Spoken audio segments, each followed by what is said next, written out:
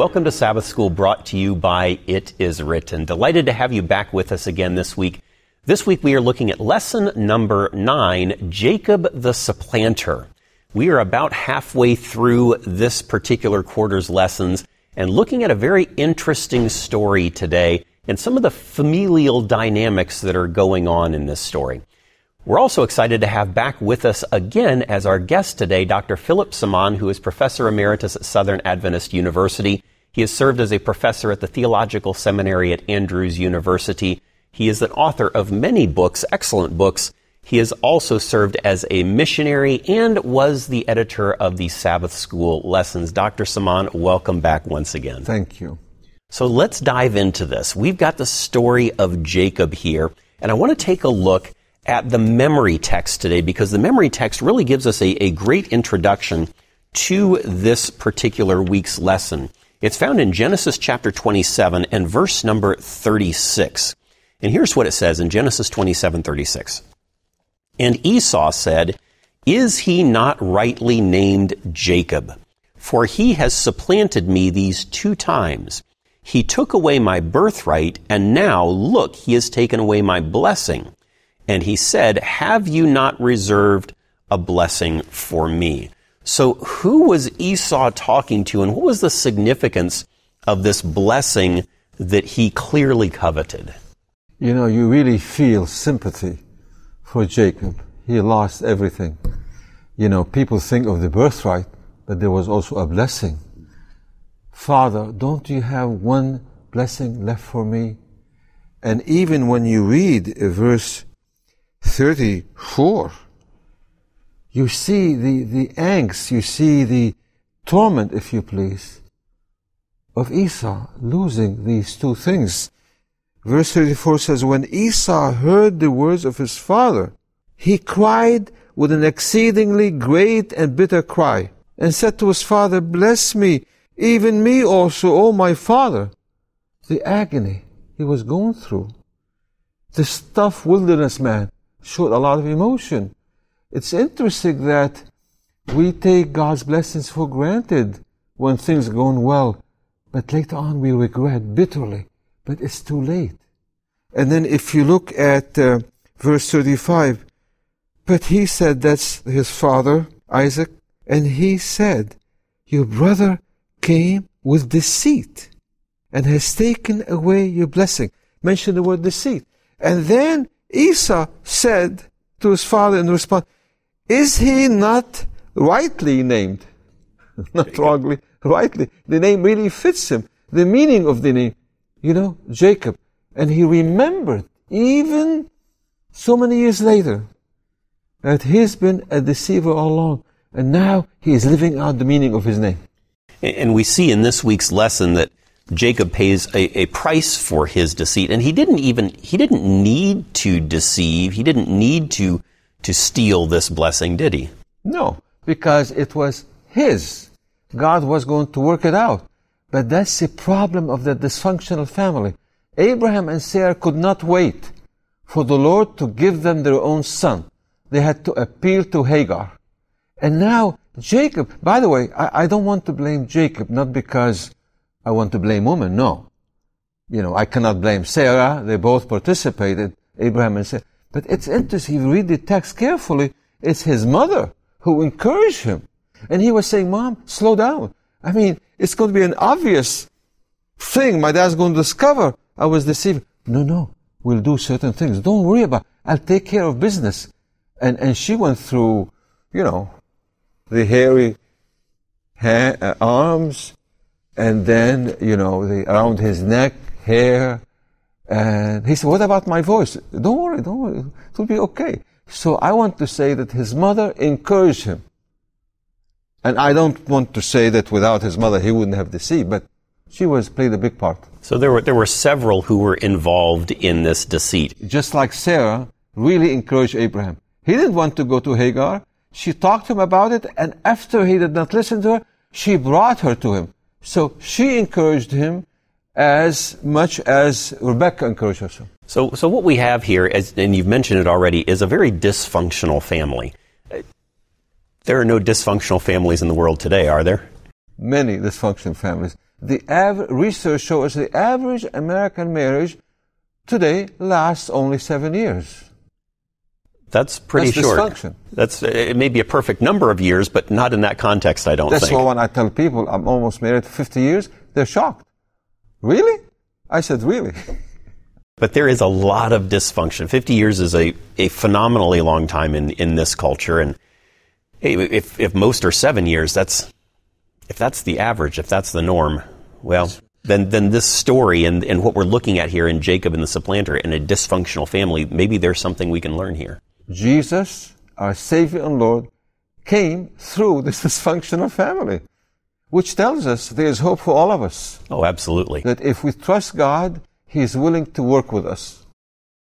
So here we have these brothers who have an imperfect relationship one with another. They have an imperfect relationship with their parents. There's a little bit of taking sides that are going on here. And part of that is because there were likes and dislikes that one child shared with one parent and the other child shared with the other parent. What were some of those things that they shared in common? Well, Rebekah loved Jacob. He was with her at home. He cooked. He knew how to cook. And Esau was a hunter. He's a wilderness man. That's a difference. And then his father, Isaac, liked Esau. They have similar likes. They both like to eat the game that Esau hunted. That's why at the very end, Esau went to eat before he died. And by the way, the death idea was common to both of them. You know what young Esau told Jacob? He said, I'm tired, I'm weary, I'm about to die. Would you please give me to eat from your food so I can make it? And the same thing Isaac said, before I die, I need to eat. So that's in common. Then I like to bring up the name, the meaning of the name Jacob, more specifically, supplanter, to supersede and replace his brother, one who takes the heel. And also, Esau, has two meanings. Esau, because another name for Esau is Edom. Esau literally means somebody who's hairy. I've never seen the scripture, a man who was so hairy. He was covered with hair, his neck all the way down. And then the other meaning is Edom, and you have the Edomites. And this means red, because the lentil stew, the color was red. So just insights into the characters, insights into their physical makeup and their mental and emotional states as well. Isaac loved Esau, Rebekah loved Jacob, and you've got this dysfunction that comes naturally out of a situation like that when there's favoritism of one child over another. And again, we still see the same thing today. Same thing today. When you have that favoritism. Same thing. Let's see, when we take a look at this deception that Jacob practiced, his mother encouraged him in this deception, and he went along with it. He was complicit, you might say. He stole from his brother. He deceived his father. What were some of the results of that? I don't want to jump too far ahead to where we're going, but what were some of the results of this deception and this stealing that took place? Can you imagine deceiving your godly father at his deathbed? That's how his relationship with his father ended, because he never saw his father again. What a goodbye. Deception. And you know something? Isaac kind of knew in his heart there was deception. He knew it. Your voice is not the voice of Esau. And it haunted him in his future. And then he had to run away for his life. We're told by inspiration that he fled to the wilderness quickly, never to see his mother again, who loved him. So in a way, they lost both sons. That's the consequence, for two different reasons. He ran for his life. We're told that vicious animals, beasts, chased him. And then killers, bands of killers, pursued him before he got so tired and slept, and then a dream. We'll talk about the dream later. Yeah. So he was fleeing for his life, but his choices got him into it. His relationship with his parents was essentially destroyed. With his brother, at least for the time being, was as well. And this deception, this deceit, really messed up his life for many years. And as we see what happened to him before he returned and met his brother again, that deception kind of got visited back on him again. It's what you mete out gets delivered to you as well. So nothing good per se came of the deceit. God turned evil to good. He brought some good out of it. But there might be some people who are thinking, well, maybe if my goals are good, then I can practice deceit and the ends justify the means. What would you say to somebody who had that idea, the ends justifying the means? It's very prevalent philosophy. It's practiced today in many walks of life. It is really about not trusting God and His promises. I can do it better than God. You see, I can fulfill the promises my way. But it catches up with you. Let God do it His way, and that's better for everybody. I mean, we'll talk about that a bit later, but look at Laban, his own uncle, the brother of his mother. He had kind of deceit in him too. Deceit was prevalent throughout the whole family. And wow, what a comeback. Deceit with his marriage. Can you imagine waking up, after waiting 7 years for the Rachel he loved, waking up, early in the morning after the honeymoon, and discovering the wrong wife in his bed. And he could say, excuse me, this is the wrong thing, I'm getting out of here. No, he had to live with her for 7 years. Can you imagine? While Rachel was around, and how miserable it was for Leah herself. How do you like to live with a husband who doesn't love you for 7 years? That is quite a return for his deception. It doesn't pay. It doesn't pay. It catches pay. up with you at some point. You're absolutely right. So let's come back. We kind of jumped ahead, and we'll get there again, but yes. I want to come back here to this birthright that Jacob stole. He didn't have to steal it. He didn't have to. God had a way of dealing with it. He could have. Yes. But he didn't trust God. And we're going to talk in just a few minutes about trusting God and the results of trusting God as opposed to jumping ahead and doing things our own way. So you don't want to miss this. When we come back, we are going to be looking at that specifically and how God still blessed, but how He could have done so much more and how the story could have been different if He had. We'll be back in just a moment. You know that at It Is Written, we are serious about studying the Word of God, and we encourage you to be serious as well. Well, here's what you do if you want to dig deeper into God's Word. Go to itiswritten.study for the It Is Written Bible Study Guides online. 25 in-depth Bible studies that will take you through the major teachings of the Bible. You'll be blessed, and it's something you'll want to tell others about as well. Itiswritten.study. Go further. Itiswritten.study. Thank you for remembering that It Is Written exists because of the kindness of people just like you. To support this international life-changing ministry, please call us now at 800-253-3000. You can send your tax-deductible gift to the address on your screen, or you can visit us online at itiswritten.com. Thank you for your prayers and for your financial support. Our number again is 800-253-3000, or you can visit us online at itiswritten.com.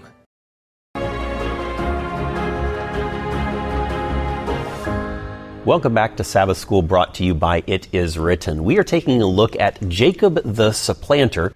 We've looked at some of the poor decisions that he has made in the past and some of the high price that he needed to pay as a result of that.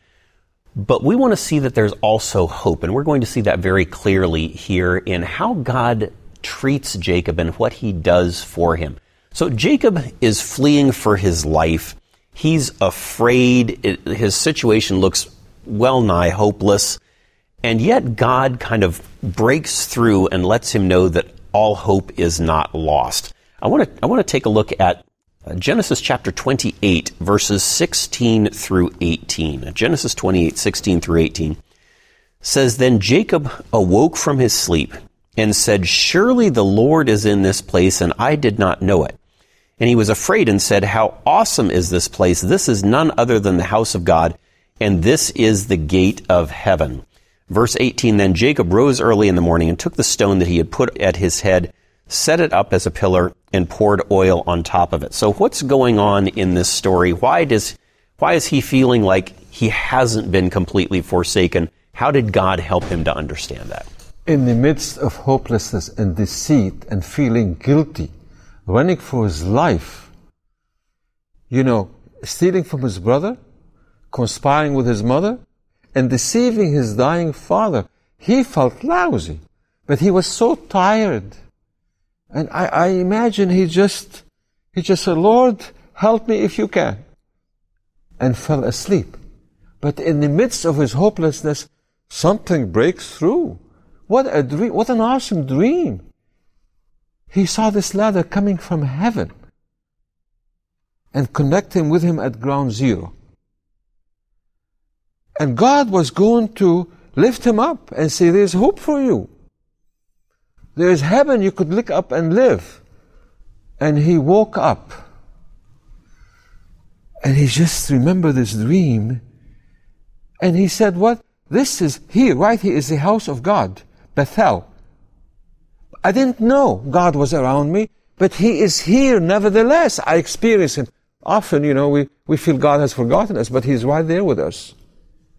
And then he said, I want to take this stone, which serves a pillow, and he erected it into a pillar, pointing heavenward. The pillow is horizontal. You compare yourself with other people, with other circumstances, but the pillar points toward heaven. And what else did he do? He poured oil on it. I think it was olive oil. That's the oil they use there. To do what? Consecrate it. I just got a little pillar compared to your ladder, but I want to consecrate whatever you gave me to you. This kind of reminds me of the Tower of Babel. The Tower of Babel was an effort by people to by themselves, by their own works, by their own attainment, to erect something to reach to heaven. But God says, no, let me show you how this actually works. And so he gives that ladder. And that ladder is significant. It's not just a ladder, but that ladder represents someone who makes that connection between earth and heaven. Talk about that ladder a little bit more. The answer is found in John 1:51. If we could look at that. Yeah, let's take a look at it. John 1:51. And he said to him, this is Jesus saying this to Nathanael, Most assuredly I say to you, hereafter you shall see heaven open and the angels of God ascending and descending upon the Son of Man. So Jesus is that ladder. And it's interesting that harkens back to, of course, Genesis 28. Jesus is thinking about Jacob's ladder because he himself was the ladder. And that's why we're told by Ellen White that Jesus is the medium of prayer between heaven and earth. He reaches at ground zero, but he doesn't leave us there. He takes us to the gates of heaven. And then she continued to say, therefore, when you pray, cling to Jesus. Cling to the ladder and climb upon the ladder. Now, can we ever climb to heaven? No. In our human effort, we cannot. But Jesus specializes in compensation. He reaches where we are, and he completes the journey for us. Clinging to that ladder is important. Just this last weekend, I was doing some renovations or some work on the church, and got up a ladder and found that it was important to cling to it. You don't want to fall from a ladder, and clinging to Jesus through prayer and realizing that he is our only connection to heaven, the only one that works. People try a lot of different things, but Jesus is that only connection that works, and really to cling to him and to engage in prayer and to trust in him is essential for the Christian walk. It's a balanced approach. Some people cling too much. Some people climb too much without clinging. We have to cling to Jesus, and as we cling to Him, we climb. We do our best. Our best is good enough for Jesus. Nobody can reach heaven without Jesus. We can do our part, our best. And Jesus steps in to compensate for all our deficiencies. When Jacob saw this ladder, when he had this dream, what kind of hope do you think that gave him? What kind of encouragement do you think that gave him? A lot of hope, because Jesus spoke to him and told him, in spite of what he did. I mean, it was so recent. These great sins against his loved ones. He said, I'm going to fulfill the promise I gave your father Abraham and Isaac. I'm going to fulfill them through you. And if Jacob didn't believe, he wasn't impressed with that repetition of the promise, the dream reminded him Jesus is involved in his life to the very end. He's not going to leave him or forsake him. Remember that pillow prayer, I call it pillow prayer, in God's presence was transformed into a pillar prayer. And the question I want to ask our audience here, what kind of praying do you do? Is your prayers mostly a pillow? Or is it mostly a pillar anointed to God? And you know something? This reminds me, when we anoint our pillar prayers to Jesus, He indicts our prayers with His great prayers, with His great faith. Because we're human, our faith is fickle. Our prayers are limited. But when we join Jesus, when we line up with Jesus, His spiritual alignment, I am small, I'm just a little pillar, but you align yourself with the ladder, then you're in good position to be with Jesus. It's interesting when you listen to different people pray. People pray about different things. I don't know what your prayer life looks like. Perhaps it's more concerned with the horizontal things of life, the temporal things of life, the things that are happening around you, and there's certainly nothing wrong with that. But some people, when you hear them pray, you can tell that they are less focused on the temporal and the earthly things and more focused on the heavenly and the eternal things, the vertical things, the pillar prayers, if you will. Again, I don't want to diminish praying for things that are happening around us on the earth. Those are certainly important. But if we lose sight of that vertical element of prayer, sometimes our prayers can be less deep, less meaningful than they could be. That's true. Because, we want people to pray for us.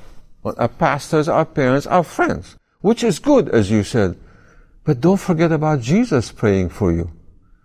No prayer is meaningful unless it's indicted by Jesus' prayers.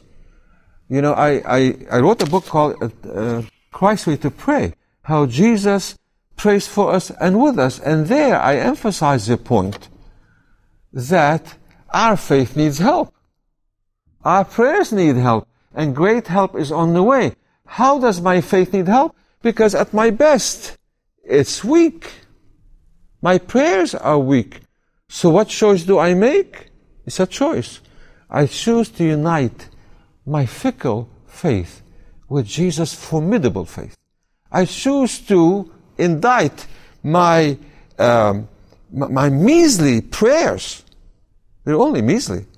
With Jesus' mighty prayers. And therefore Jesus and you and me and all of us can be confident that we are doing things with Jesus. And you know something? It gives our faith buoyancy. It gives our prayer life confidence. Absolutely.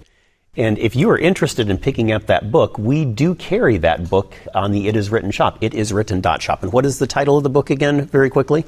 Christ's Way to Pray. Christ's Way to Pray. How Jesus prays for us and with us. Excellent, by Dr. Philip Simon. So you can pick that up on the itiswritten.shop website. We have just a couple of minutes left, Dr. Simon. Jacob united his prayers with Jesus. He still went through some rocky times in his life, and we talked about that with Laban and the deception and the wives and so forth. How did God ultimately bless Jacob's life? How did he bring blessing out of this dysfunctional family, the deceit, the problems, the challenges? How did God manage to yet bring good out of that? Through brokenness.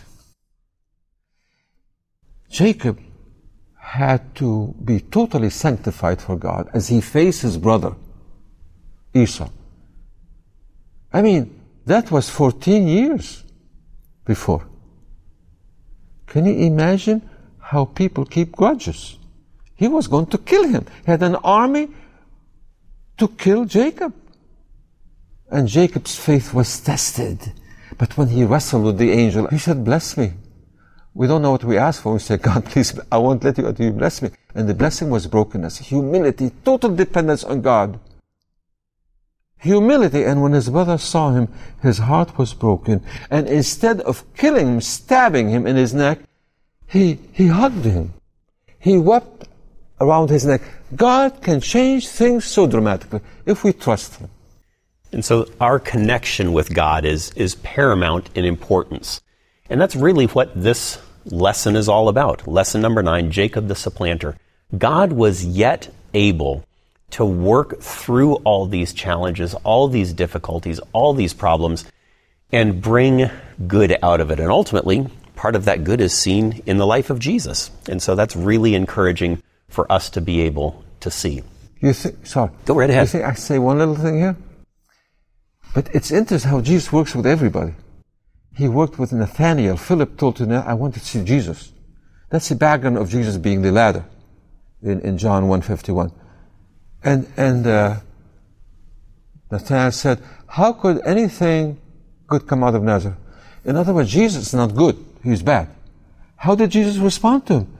He said, but you, Nathanael, you are a true Israelite, the greatest compliment you give a Jew. You are a true Israelite in whom there is no guile. Jesus specialized in affirmation. In spite of our problems, in spite of thinking he was bad, he brings the most out of it for Nathanael, for Jacob, for everybody. I think for you and me today as well. For me and me today, yeah. For you and me. And we trust that that will be the case with you. We look forward to seeing you again next time as we study lesson number 10 in the book of Genesis. Dr. Samaan, thank you once again for joining us today. Thank you. I enjoyed it. God bless you. We'll see you next time.